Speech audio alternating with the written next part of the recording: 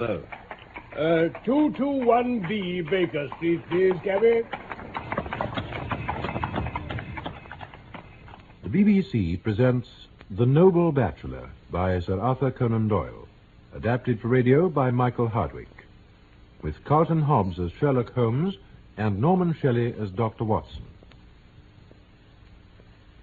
It was a few weeks before my marriage, in 1887, during the days when I was still sharing rooms with Sherlock Holmes in Baker Street.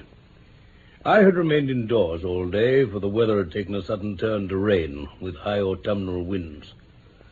The Jezeel bullet, which I had brought back in one of my limbs as a relic of my Afghan campaign, throbbed with dull persistency. With my body in one easy chair and my legs upon another, I had surrounded myself with a cloud of newspapers.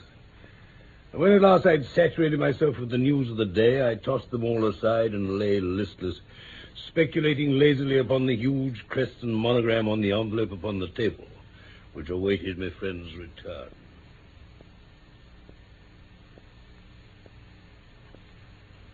Well, Holmes, here's a very fashionable epistle. Oh, this looks like one of those social summonses which call upon a man either to be bored or to lie. Oh, come, it may prove to be something of interest after all. Not social, then.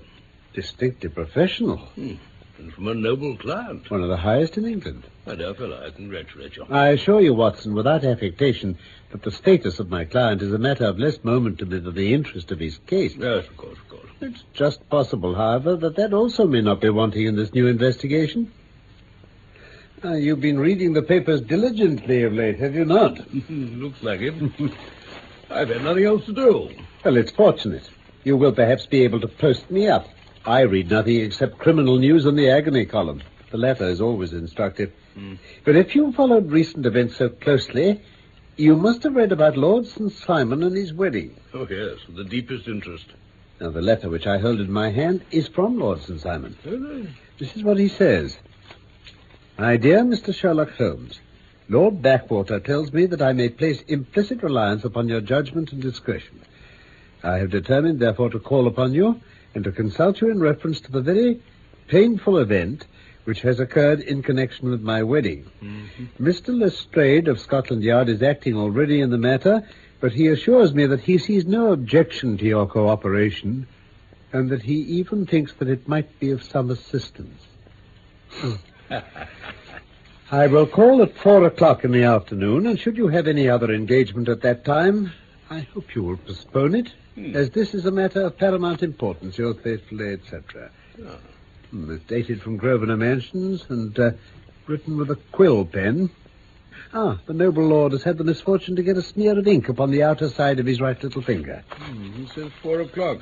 It's past 3 now. Then I have just time, with your assistance, to get clear upon the subject. Turn over those papers and arrange the extracts in their order of time. Have the goodness to pass me, Miss Scissors? Oh, yeah. Here you are. And I will take a glance as to who our client is. Here's one, yes.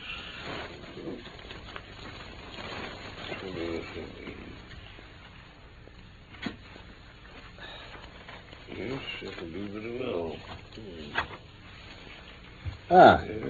Yes, here he is. Robert Walsingham de Vere St. Simon, second son of the Duke of Balmoral, born 1846. That makes him 41 years of age. Mature for marriage. Was Under-Secretary for the Colonies in a late administration. They inherit Plantagenet blood by direct descent and Tudor on the distaff side. Well, there's nothing very instructive in all this. I must turn to you, Watson, for something more solid. Well, I've had very little difficulty in finding what you want. The facts are quite recent. There was a paragraph in one of the society papers. Here it is. There will soon be a call for protection in the marriage market, for the present free trade principle appears to tell heavily against our home product. One by one, the management of the noble houses of Great Britain is passing into the hands of our fair cousins from across the Atlantic. Lord St. Simon, who has shown himself for over 20 years proof against the little god's arrows, Has now definitely announced his approaching marriage with Miss Hattie Doran, the fascinating daughter of a Californian millionaire. Miss Doran is an only child, and it is currently reported that her dowry will run to considerably over 6 figures. Indeed. As it is an open secret that the Duke of Balmoral has been compelled to sell his pictures within the last few years, and as Lord St. Simon has no property, save the small estate of Birchmore, it is obvious that the Californian heiress is not the only gainer by the alliance. Anything more? Oh, yes, plenty. Yes, there's a note here to say that the marriage would be an absolutely quiet one at St. George's, Hanover Square, and that the party would return to the furnished house at Lancaster Gate, which has been taken by Mr. Aloysius Doran. 2 days later, Westminster Gazette, that's Wednesday last, October the 17th, there's a curt announcement that the wedding had taken place. Well, those are all the notices that appeared before the disappearance of the bride. Before the what? The vanishing of the lady. When did she vanish, then? At the wedding breakfast. Indeed. Well, this is more interesting than it promised to be. Quite dramatic, in fact. Yes, it struck me as being a little out of the common. And they often vanish before the ceremony and occasionally during the honeymoon. But I cannot call to mind anything quite so prompt as this. But there's a ring at the bell. And as the clock makes it a few minutes after 4, I have no doubt that this will prove to be our noble client. No, don't dream of going, Watson. I very much prefer having a witness, if only as a check to my own memory. I wouldn't have missed this case for words. Lord Robert St. Simon. Good day, Lord St. Simon. Good day, sir. Oh, pray take the basket chair. Now, this is my friend and colleague, Dr. Watson. I draw up a little to the fire, and we shall talk this matter over. A most painful matter to me, as you can most readily imagine, Mr. Holmes. I have been cut to the quick. I understand you have already managed several delicate cases of this sort, sir, though I presume that they were hardly from the same class of society. No, I am descending. I beg your pardon? My last client of the sort was a king. Oh, really? I had no idea. And which king? The king of Scandinavia. What, had he lost his wife? You can understand that I extend to the affairs of my other clients the same secrecy which I promised to you in yours. Of course. Very right, very right. I'm sure I beg your pardon. As to my own case, I am ready to give you any information which may assist you in forming an opinion. Thank you. Well, I've already learned something of it from the public prints. Nothing more. I think I may arrive at my facts most directly by questioning you. Pray do so. Now, when did you first meet Miss Hattie Doran? In San Francisco, a year ago. Did you become engaged then? No. But you were on a friendly footing. I was amused by her society, and she could see that I was amused. Her father is very rich? He is said to be the richest man on the Pacific slope. And how did he make his money? In mining. He had nothing a few years ago. Then he struck gold, invested it, and came up by leaps and bounds. My wife was 20 before her father became a rich man. During that time, she ran free in a mining camp, so that her education has come from nature rather than from the schoolmaster. She is what we call in England, I believe, a tomboy. Quite. She is impetuous, volcanic, I was about to say.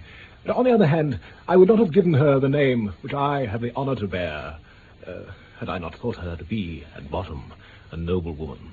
The young lady came to London then, and you renewed your acquaintance? Yes. Her father brought her over for this last season. I met her several times. We became engaged. I have now married her. She brought, I understand, a considerable dowry. No more than is usual in my family.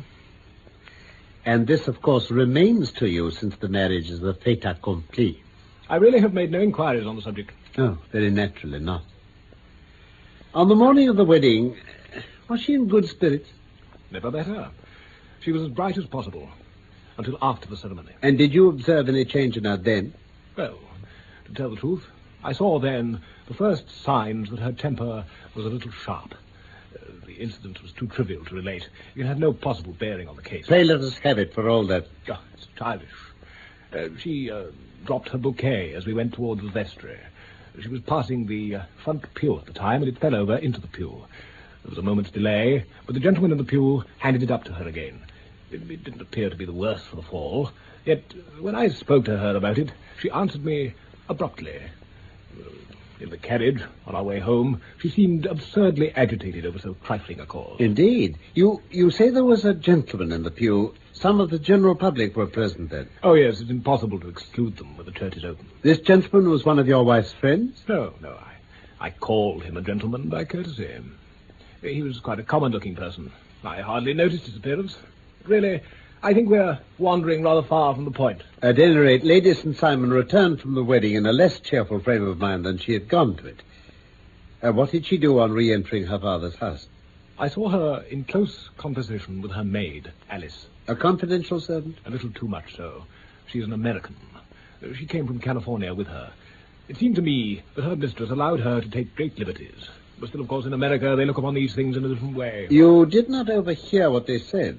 Lady St. Simon said something about jumping a claim. She was accustomed to using slang of that kind. I had no idea what it meant. American slang is very expressive sometimes.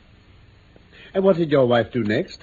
She went into the breakfast room. On your arm? No, alone. She was very independent in little matters like that. Then, after we had sat down for 10 minutes or so, she rose hurriedly, muttered some words of apology, and left the room. She never came back. Her maid says she went to her room, covered her bride's dress with a long ulster, put on a bonnet, and went out. One of the footmen remembered seeing a lady leave, but he refused to credit that it could have been his mistress. He naturally believed she was inside. Quite so. Afterwards, my wife is said to have been seen walking to Hyde Park with the woman who had caused the disturbance earlier on. The disturbance? Yes. After we had returned from the church, this woman apparently tried to follow us into the house. She had to be ejected by the butler and the footman. Yes, but why should she want to force her way? Well, Mr. Holmes, she claimed that she and I... Oh. Well, to tell the truth, her name is Flora Miller. She used to be a danseuse at the Allegro. I have not treated her ungenerously, and she's no just cause for complaint against me, but you know what women are, Mr. Holmes. She wrote me dreadful letters when she heard I was to be married. In fact, the reason I had the marriage celebrated so quietly was because I feared there might be a scandal at the church.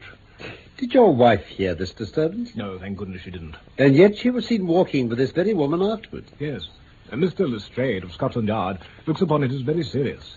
It is thought that Flora decoyed my wife out and laid some terrible trap for her. I understand that she's now in custody. Well, it's a possible supposition. You think so, too? No. I don't think Flora would hurt a fly. I didn't say a probable one. Still, jealousy is a strange transformer of character. Pray then, Lord St. Simon, what is your own theory as to what took place? Oh, really? I came to seek a theory, not to propound one. Since you ask me, it has occurred to me that the excitement, the consciousness that she had made so immense a social stride may have caused some little nervous disturbance to my wife. In short, that she had become suddenly deranged? Well, when I consider that she has turned her back, I will not say upon me, but upon so much that many have aspired to without reason, I can hardly explain it in any other fashion. Well, that is certainly a conceivable hypothesis. And now, Lord St. Simon, I think I have nearly all my data. Oh, may I ask whether you and your wife were seated at the breakfast table so that you could see out of the window? We could see the other side of the road and the park. Quite so. Then I do not think I need detain you any longer. I will communicate with you. Should you be fortunate enough to solve this problem... Oh, I have solved it. What was that? I say I have solved it. Where, then, is my wife? That is a detail which I shall speedily supply. I am afraid it will take wiser heads than yours and mine. Good day to you, gentlemen. Good day, sir. It's very good of Lord St. Simon to honour my head by putting it on a level with his own.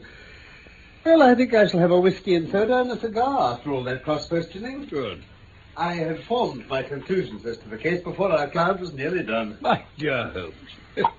I have notes of several similar cases, though, as I remarked before, none of them were quite as prompt.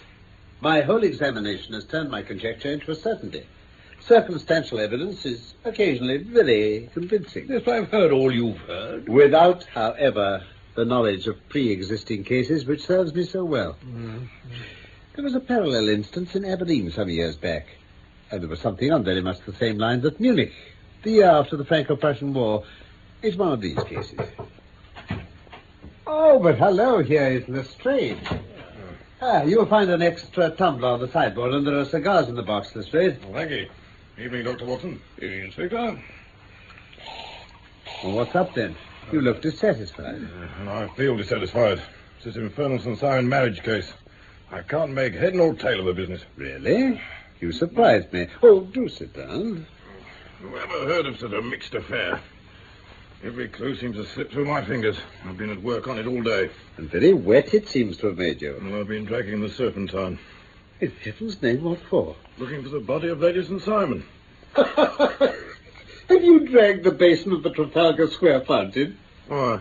What do you mean? Because you've just as good a chance of finding this lady there as in the Serpentine. I suppose you know all about it. Well, I've only just heard the facts, but my mind is made up. Oh, indeed. Then you think that the Serpentine plays no part in the matter? I think it very unlikely. Then perhaps you'll kindly explain how it is we found these near it. I have them here in my bag. Here, there's a little nut for you to crack, Master Holmes. Oh, indeed. See, Watson? A wedding dress, white satin shoes, and a bride's wreath and veil. And a wedding ring. You dragged these from the Serpentine? No. They were found near the bank by a parkkeeper. They were identified as her clothes. It seemed to me that if the clothes were there, the body wouldn't be far off. By the same brilliant reasoning, every man's body is to be found in the neighborhood of his wardrobe. And pray, what did you hope to arrive at through this? Some evidence implicating Flora Miller in the disappearance. I'm afraid you'll find it difficult. Well, you indeed now. And I'm afraid, Mr. Holmes, that you're not very practical with your deductions and your inference. This dress does implicate Miss Flora Miller. And how? In the dress is a pocket. In the pocket is a card case. In the card case is a note. Now listen to this. You will see me when all is ready. Come at once. F.H.M. Now, my theory all along has been that Lady St. Simon was decoyed away by Flora Miller, no doubt with Confederates. Her initials were on this note. It was no doubt slipped into the bride's hand at the door, and it lured her into their reach. Very good, Lestrade. You know, you really are very fine indeed. Do let me see it.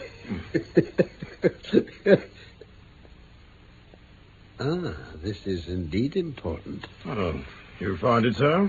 Extremely. I congratulate you warmly.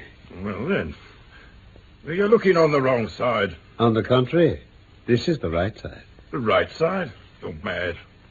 The note is written in pencil on the back. Quite. And over here is what appears to be a fragment of a hotel bill. It interests me deeply. Oh, there's nothing in that. I looked at it before. I see nothing in there. Very likely not. It's most important all the same. As to the note, it's important also, or at least the initials are. So I congratulate you again. Oh, I wasted time enough. I believe in hard work, not sitting by the fire spinning theories. We shall see who gets to the bottom of this first. Oh, good day, Mr. Holmes. Oh, just one hint to you, Lestrade. I will tell you the true solution of this matter. Lady St. Simon is a myth. There is not, and there has never been any such person. You're mad. Mad. Hey, but there is something in what the fellow says about outdoor work, I think, Watson. I must leave you to your papers for a little while.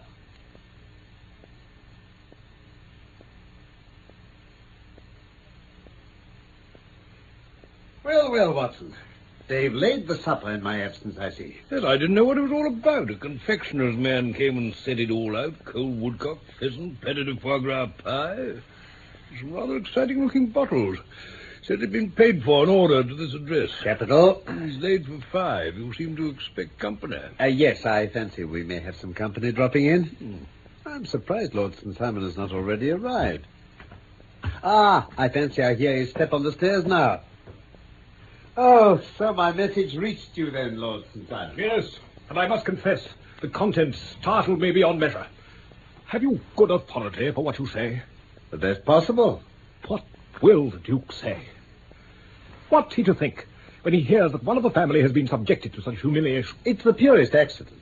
You look on these things in a very different way. I can hardly see how the lady could have acted otherwise. Her abrupt method of doing it was undoubtedly to be regretted. But having no mother, she had no one to advise her at such a crisis. It was a slight, sir. A public slight. You must make allowance for this poor girl, placed in so unprecedented a position. I will make no allowance. I am very angry indeed. I have been shamefully used. Ah, there's the bell.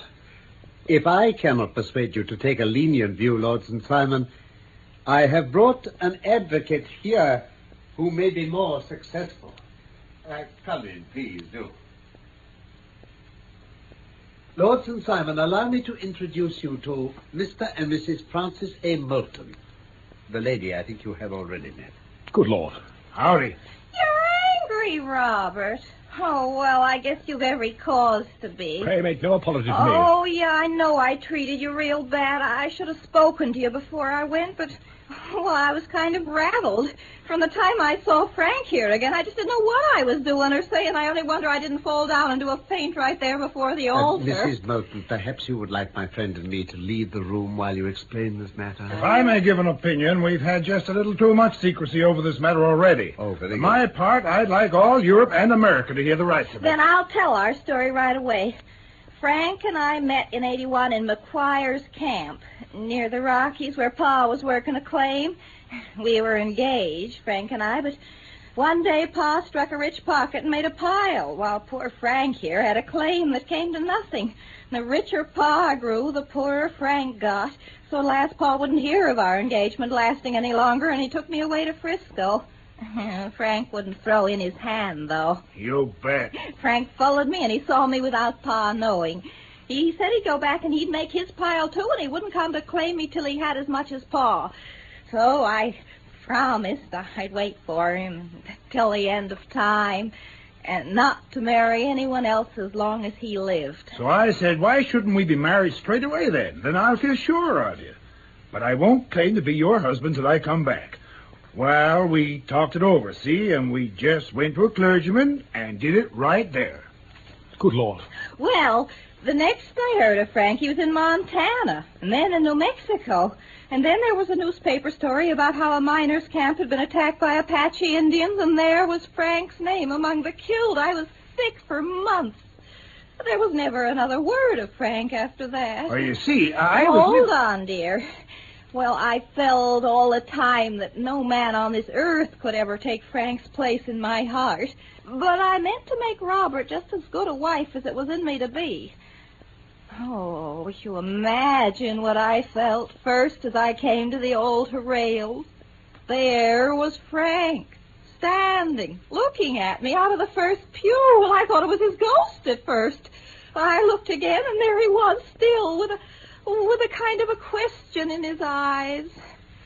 Oh, well, I didn't know if to stop the service and make a scene in the church. What the clergyman was saying was just like a bee buzzing in my ears. I scribbled her a note. Yeah, and on the way out again, I saw the piece of paper in his hand, and I knew it was for me. So I passed the pew, and I dropped my bouquet over, and he slipped the note into my hand when he gave it back. You never doubted for a moment that your first duty now was to him. Well, of course. Well, I told my maid to say nothing, get a few things packed. I'd made up my mind to run away and explain afterwards. Well, I hadn't been at the table 10 minutes when I saw Frank out in the road, and I slipped out and I followed him into the park. Some woman came up talking something about Lord St. Simon, but I managed to get away from her. I caught up with Frank, and we took a cab to his place in Gordon Square, and that was my true wedding after all those years. You see, I'd been a prisoner with those Apaches all the time. When I got back to Frisco, I saw in a paper about this other wedding. I just got to England in time. Frank was all for being open and telling what had happened. Yeah, but I was so ashamed, thinking of all those lords and ladies waiting at that table for me to come back. So Frank took my wedding things and he dropped them anywhere in the park. He thought they wouldn't be found. We were off to Paris, France tomorrow, only this gentleman, Mr. Holmes, came around. Yes. Well, Robert, you've heard it all. I'm very sorry if I've given you any pain. I hope you don't think very meanly of me. Excuse me, but it isn't my custom to discuss my most intimate personal affairs in this public manner. Oh, then you won't forgive me? You won't shake hands before I go? Oh, certainly, if it'll give you any pleasure. I had hoped that you would have joined us in a friendly supper. I think that there you ask a little too much. I may be forced to acquiesce in these recent developments. I can hardly be expected to make merry over them. I think that, with your permission, I will now wish you all a very good night. Then I trust that you, at least, will honor us with your company, Mr. and Mrs. Moulton. It is always a joy to meet an American, Mr. Moulton. Well, that's nice of you, Mr. Holmes.